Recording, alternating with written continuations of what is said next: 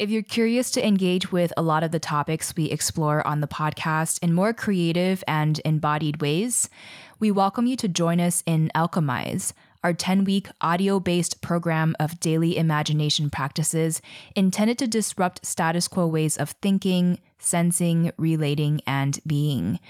To be honest, without any grant support for our show right now, and we did just get turned down by several mainstream environmentalism philanthropies, this program and our Patreon are our primary means of supporting our labor for these free podcasts right now. We really want to remain untethered to corporate interests, and every small contribution to our Patreon or enrollment in our program Alchemize helps to ensure that we can continue producing these vital conversations that feature voices and perspectives often sidelined from mainstream media. So if you value our work and want to dive deeper with us, join us in Alchemize today at greendreamer.com/alchemize and join our Patreon starting at just $3 at patreon.com/greendreamer. Thank you so much for however you were able to support our work during these critical times. We are so deeply grateful. The more I saw things make a difference, the more I saw people influenced by my articles cited in the Federal Register where they're talking about endangered species, trying to give them protection. It's just proof, if you really are educated about something and care about it, you can make a difference. What do we need to know about species extinction around the world today and how that impacts us?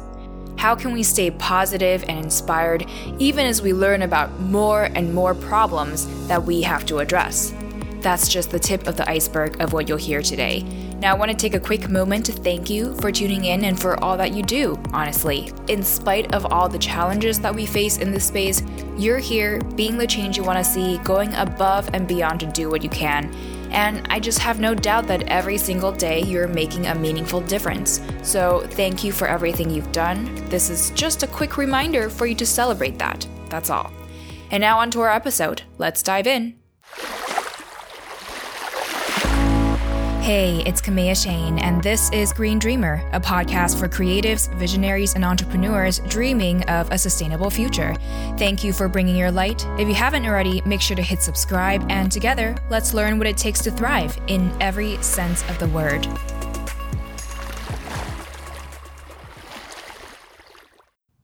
Our guest today is the editor of The Revelator, which is an online news and ideas initiative of the Center for Biological Diversity.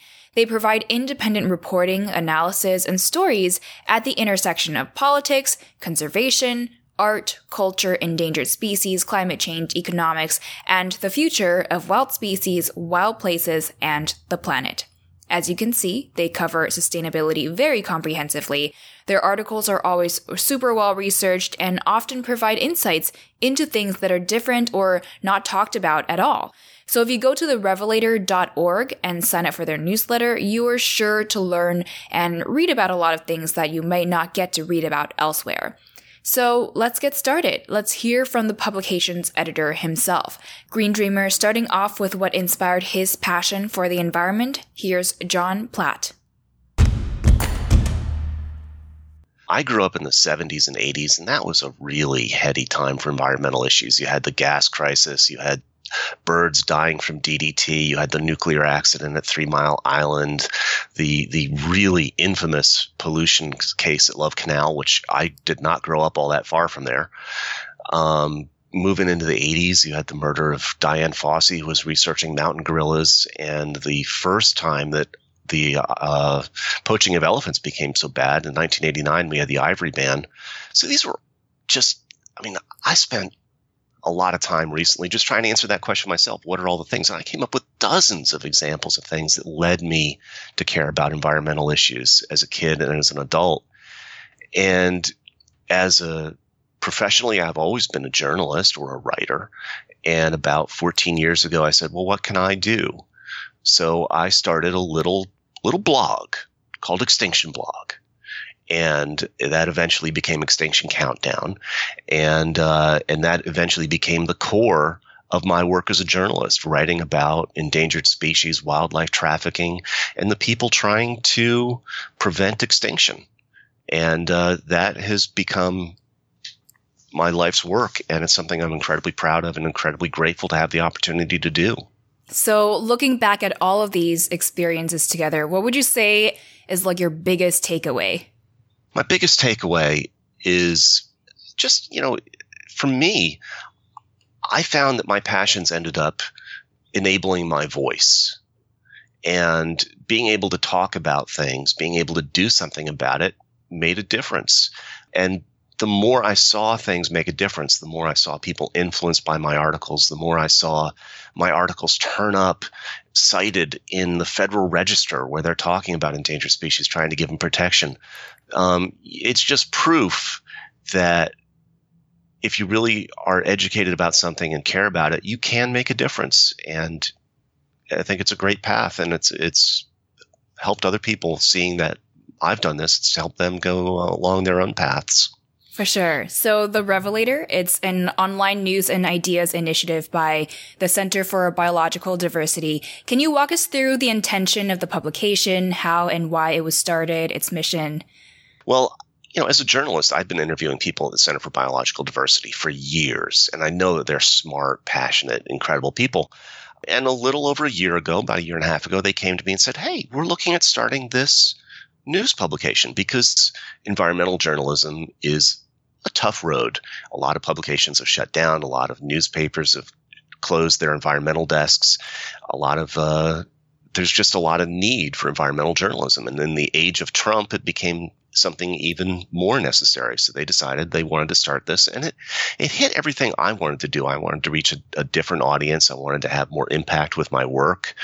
I wanted to talk to really important people who are setting the tone in conservation issues. So our mission is to tell the truth. That's what the Revelator means. It's a truth teller. We want to shine a light where it's not being shined. We want to be a voice for the voiceless, and that's both people and species. And we want to inspire conversation. We want to make sure that it's not just one article that's done and read. We want people talking about these issues. We want people talking about what we're publishing. We want people to voice controversial ideas and see those go out into the world and see what happens.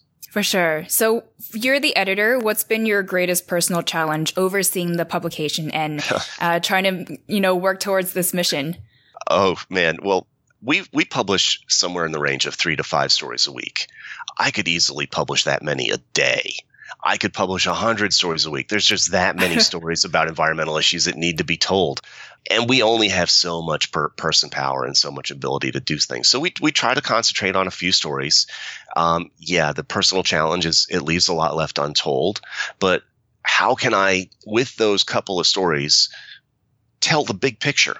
How can I look at things and say, okay, I don't want to just talk about this one issue for 10 weeks in a row. I want to talk about this and that and the other thing and present a broader portrait of environmental issues, and at the same time create kind of a tapestry that tells the big picture at the same time. Mm-hmm. And what have you learned from that? Like, how do you go about doing that?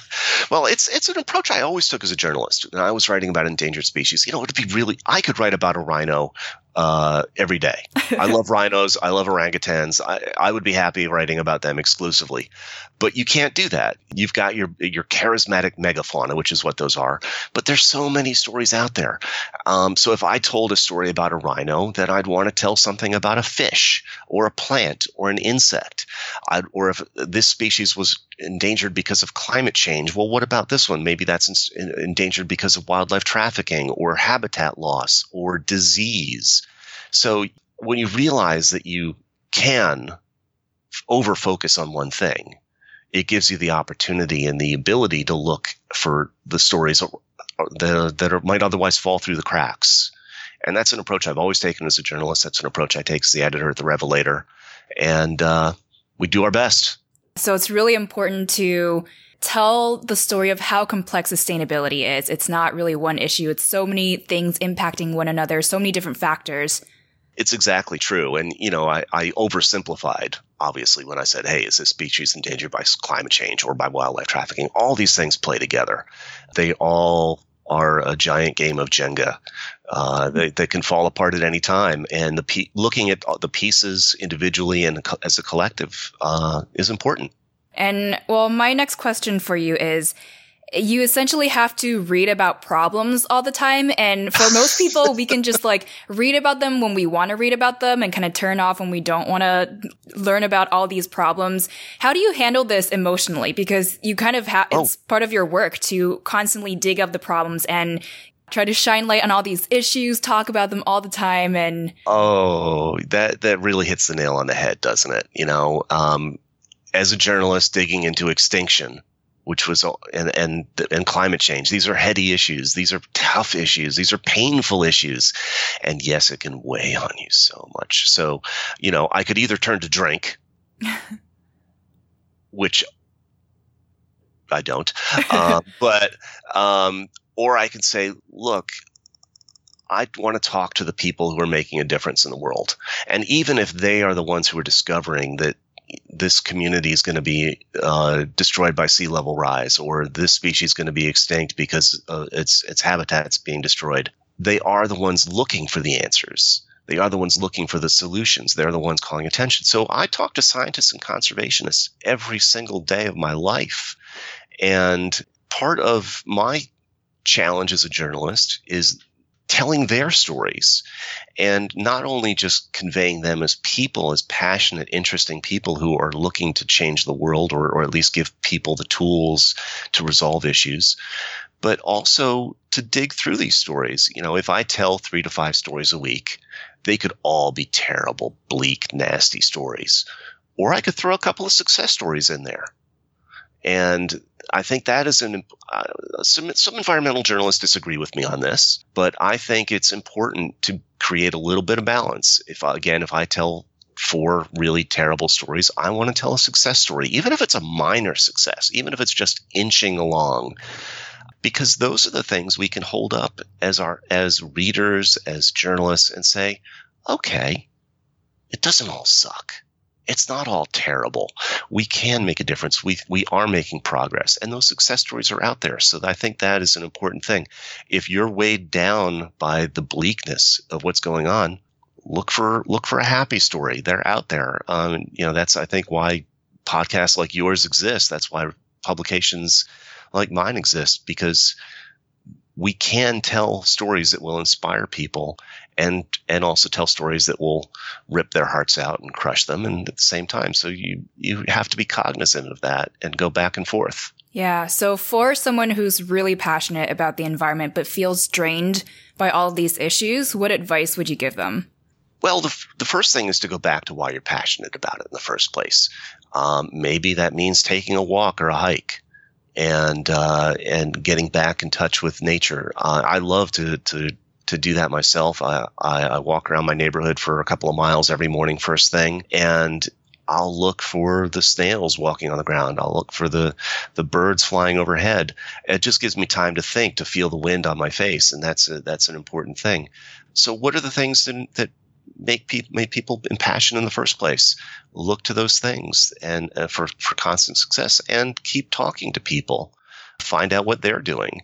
We all have. It's a collective challenge living in society. You're not alone, and other people can help take that burden off of you. For sure.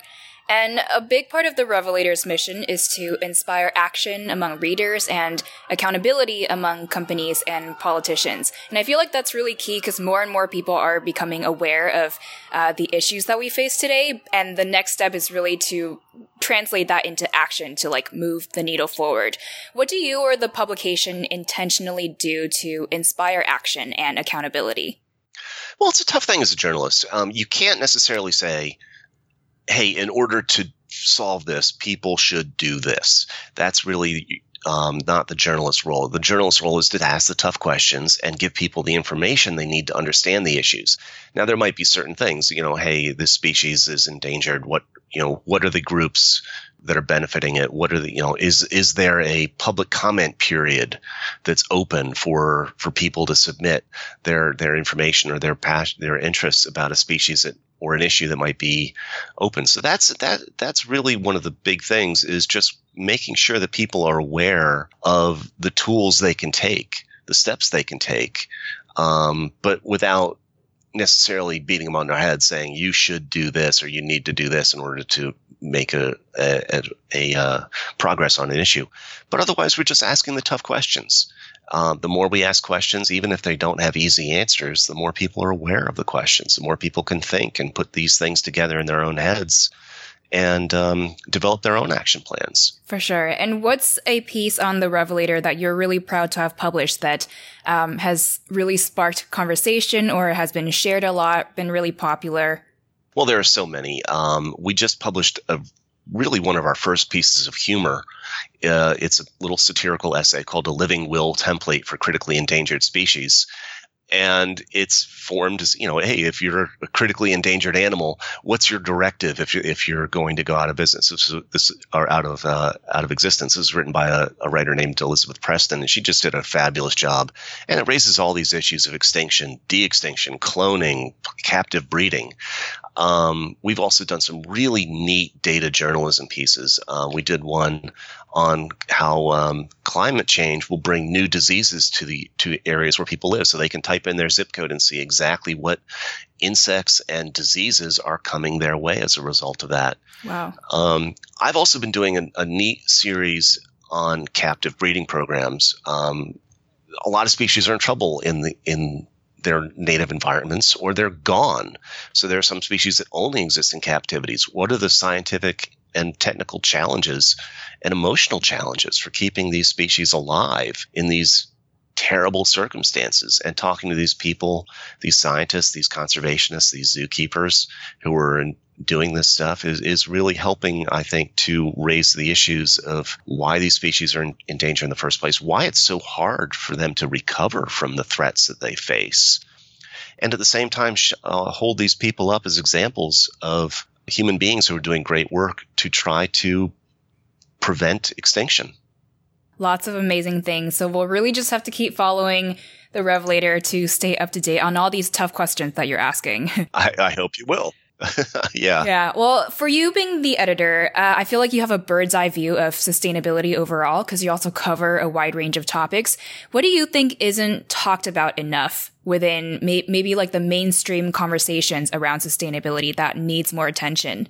I think one issue, and I could probably name a dozen, but one issue is that wildlife trafficking affects us all.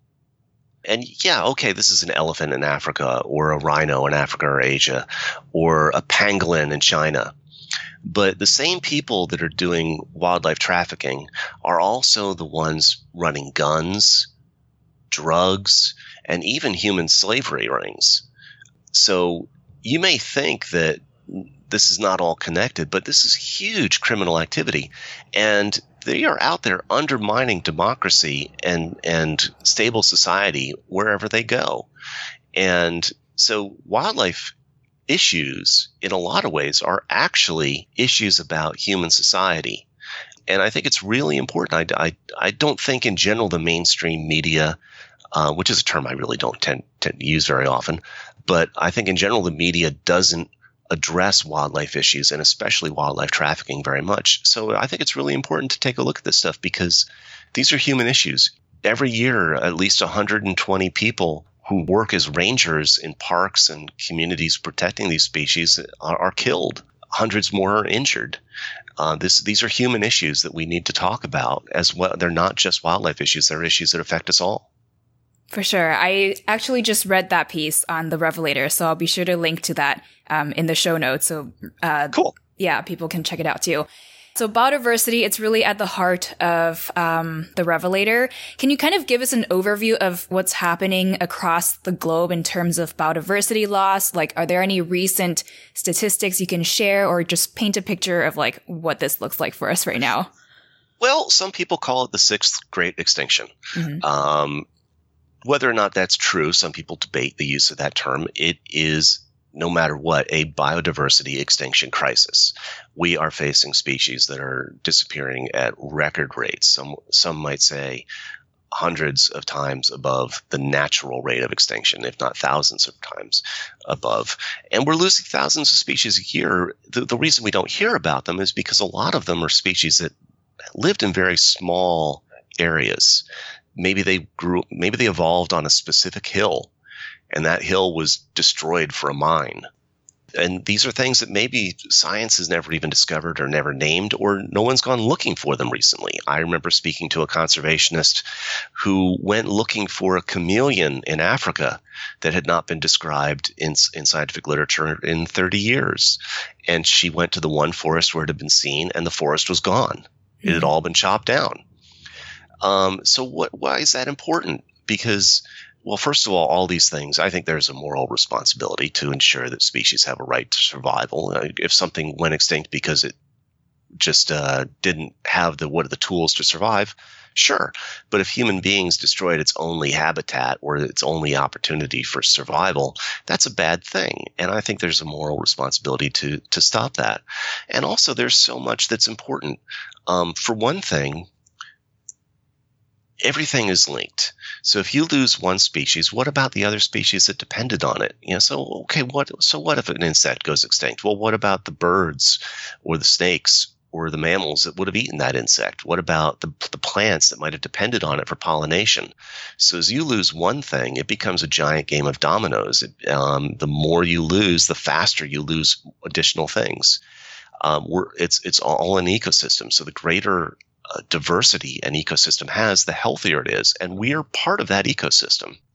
There's a lot of proof, a lot of research that shows that having a greater diversity of species on Earth is actually healthy for us in terms of making sure we have the tools we need to survive on a biological level. And then if you think about it, there's so many different things that human beings have adapted or used from plants and animals, not just for food, but from medicines. We've gotten medicines from plants or from spider venoms or weird things like that. Well, what if the next big cure that would have solved some massive health problem in human beings is a species that we've already driven to extinction? So this is happening around the world, and it's not just in the United States. It's not just in remote places like Africa or parts of China. It's all connected, and it's happening everywhere. And it's something we all should be talking about and be aware of and worry about. Yeah. Well, let's say that you're talking to somebody who lives in a super urban environment, like a concrete jungle, doesn't really venture out into nature, maybe like goes to the neighborhood park and stuff. What would you tell this person in terms of how biodiversity loss impacts this individual? Well, that's obviously a tough question.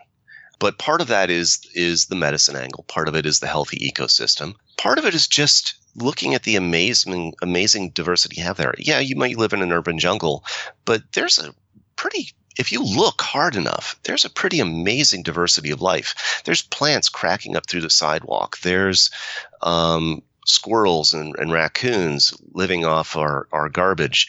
There's birds flying overhead everywhere. There's bats. Bats are a tremendous importance for pollination, and they live in cities at very high levels. But that pollination angle is probably one of the most important things. If we lose pollination from insects, from birds, from whatever the case might be, then there goes our food supply. We can't even all live on Twinkies without the base ingredients to make them. So yeah, you may not see the stuff that's out there. You may not see the species miles away or right outside the city or right in the city or on the other side of the world, but it's all connected. And if we start losing a lot of really big pieces, we're going to lose a lot more. I mean, as an example, why should you care about an elephant? There are no elephants wandering wild in the United States, but elephants are foragers. They eat a lot of plants. They eat a lot of fruit. So therefore, when they eat that fruit, then they travel their huge distances. They poop that food out, and the seeds plant and forests are restored. So as elephants are poached into extinction, these forests are suffering. And as the forests suffer, all the things that live in them. Well, how is that connected to people? Well, people might depend on those forests for their own food. If a coral reef is going extinct, if it's being bleached from carbon dioxide, or if it's being blown up by cyanide fishers who are using bombs to get fish, well, what about the people who depend on those reefs for their livelihoods, for their own fishing supplies, for their economy, for tourism? It's all connected. And especially now that we are in a global economy, as things fall apart in one place, it's going to affect everyone in other parts of the world. For sure. So really illustrating all of these connections is really important. Yeah, exactly. Yeah. And so given all of this information, we know that everything's connected. What do you think we need most today to accelerate towards a thriving planet? Well, we need to make some tough choices. I don't know exactly what those tough choices are, but at the Revelator, we try to ask the questions of what those might be. I think it's time to disrupt a few economic models. We're going to have to get this fossil fuel beast off our back, and that means making sure that solar and wind and every other possible alternative energy is going to be as powerful and important as possible. We're going to need to think big and small at the same time. What are the big solutions? What are the little solutions? And we're going to need to hold people and companies and politicians accountable because otherwise they'll do whatever they want. So make sure there's a higher standard and the people stick to it. Yeah, I know this is probably an impossible question, but what can an individual do to support these big changes? Well, vote. Mm-hmm. Contact your elected representatives. Make sure that they're aware of your passions and your interests and what you think are the important things to do. Vote with your wallet. If you see a product that's got just too much packaging on it, too much plastic, don't buy it. Look for one that has less packaging and tell the store why you made that decision. And just tell stories. Tell your stories, because people's stories matter. And I think people are what makes a difference. Their stories about how they overcame a challenge environmentally and helped to make a difference can inspire us all and show us the challenges in reality and the opportunity to change. Yeah, for sure. And what are you most proud of having accomplished with the Revelator that can inspire us to hopefully take our next steps? I think I'm proud that we exist. Mm-hmm. And I think I'm proud that we are looking at things that a lot of other publications aren't. We try to tell stories that aren't being addressed in other places because we don't just want to parrot what everyone else is saying. So if you come to us, you're going to find some things you're not seeing in other places. And if you visit therevelator.org, you're going to see some stories you might not have heard in other places. And I think that might help open people's eyes a little bit on some issues. For sure. Well, is there anything exciting coming next on the Revelator that we can look forward to? We have so much. There's always exciting things. I've got a number of new pieces coming up on endangered species, some stuff people would not have heard of. We just did our first piece on light pollution. We've got some more stuff on that issue coming up that I think will really, as I've been saying, shine a light on some issues that people aren't aware of. We've got some interesting essays about new science and things, and there's something new almost every day. So. Awesome. I don't even know what's coming up tomorrow. We'll just have to follow you. Speaking of that, where can we follow the Revelator online and you on social media? Yeah, well, I'm John R. Platt on Twitter. The Revelator is Revelator_news on Twitter. TheRevelator.org is our main site. We're also on Facebook. I'm on Facebook.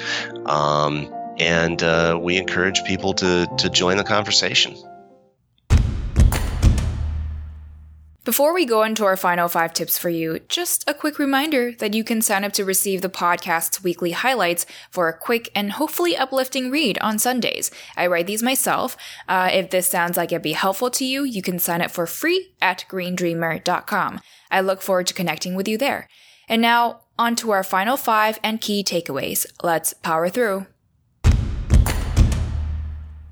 What's a publication or social media account you follow for inspiration? There's a climate scientist named Catherine Hayhoe, Hayhoe, and she is fantastic and inspiring, and she points out when things are wrong, and she celebrates when things are right. Mm-hmm. What do you tell yourself to stay motivated and inspired? This may sound hokey, but I take my inspiration from Spider-Man. With great power comes great responsibility, and with even a little bit of power comes responsibility too. What's a simple must-do for your health? I go walking every day. What's a simple action we can take this week for our planet's health? this is repeating something I said earlier, but ask yourself, does this product I'm about to buy come with too much packaging? What makes you most hopeful about our planet right now? Conversations like this one. And final words of wisdom for our green dreamers? We can all make a difference. And that can be in a good or a bad way. So make sure it's in a good way. You make a difference. Green Dreamer, here are my 2 key takeaways. Number 1, everything is connected. I feel like we often talk about extinction as a really distant issue, like this creature species is going extinct in this rainforest on the other side of the world. And while that alone might already be enough to grab us, the reality is that not everyone loves animals and plants that much, and not everyone has the capacity or headspace to prioritize these issues. So I think instead of calling people heartless for not caring, it could be helpful for us to emphasize that connection piece and highlight how this distant issue actually has very direct impacts on us and on our health, because everybody, at the very least, cares about his or her own health. Number 2, piggybacking off of that first point, it was an aha moment for me when John talked about how the same people that are poaching and driving endangered species to extinction in that way could be the same groups of people who are causing violence in their communities, who are involved in the drug industry and black markets, maybe even driving modern-day slavery and exploitation. To connect these environmental issues with social issues that might feel like they hit closer to home, that could be another way to have this resonate more deeply with our audiences. I would actually love to learn more about how all of these different issues are tied together. If you know of any resources that I can look into or experts on this subject that we can learn from together, please let me know. But for now, that's a wrap for this episode. You can find the show notes at greendreamer.com/22, get in touch with me on Instagram at Kamea Shane, and feel welcome to email me at hello@greendreamer.com. And finally, just remember, now more than ever, our planet needs your light to thrive. So if you haven't yet, hit subscribe, and Green Dreamer, I will catch you later.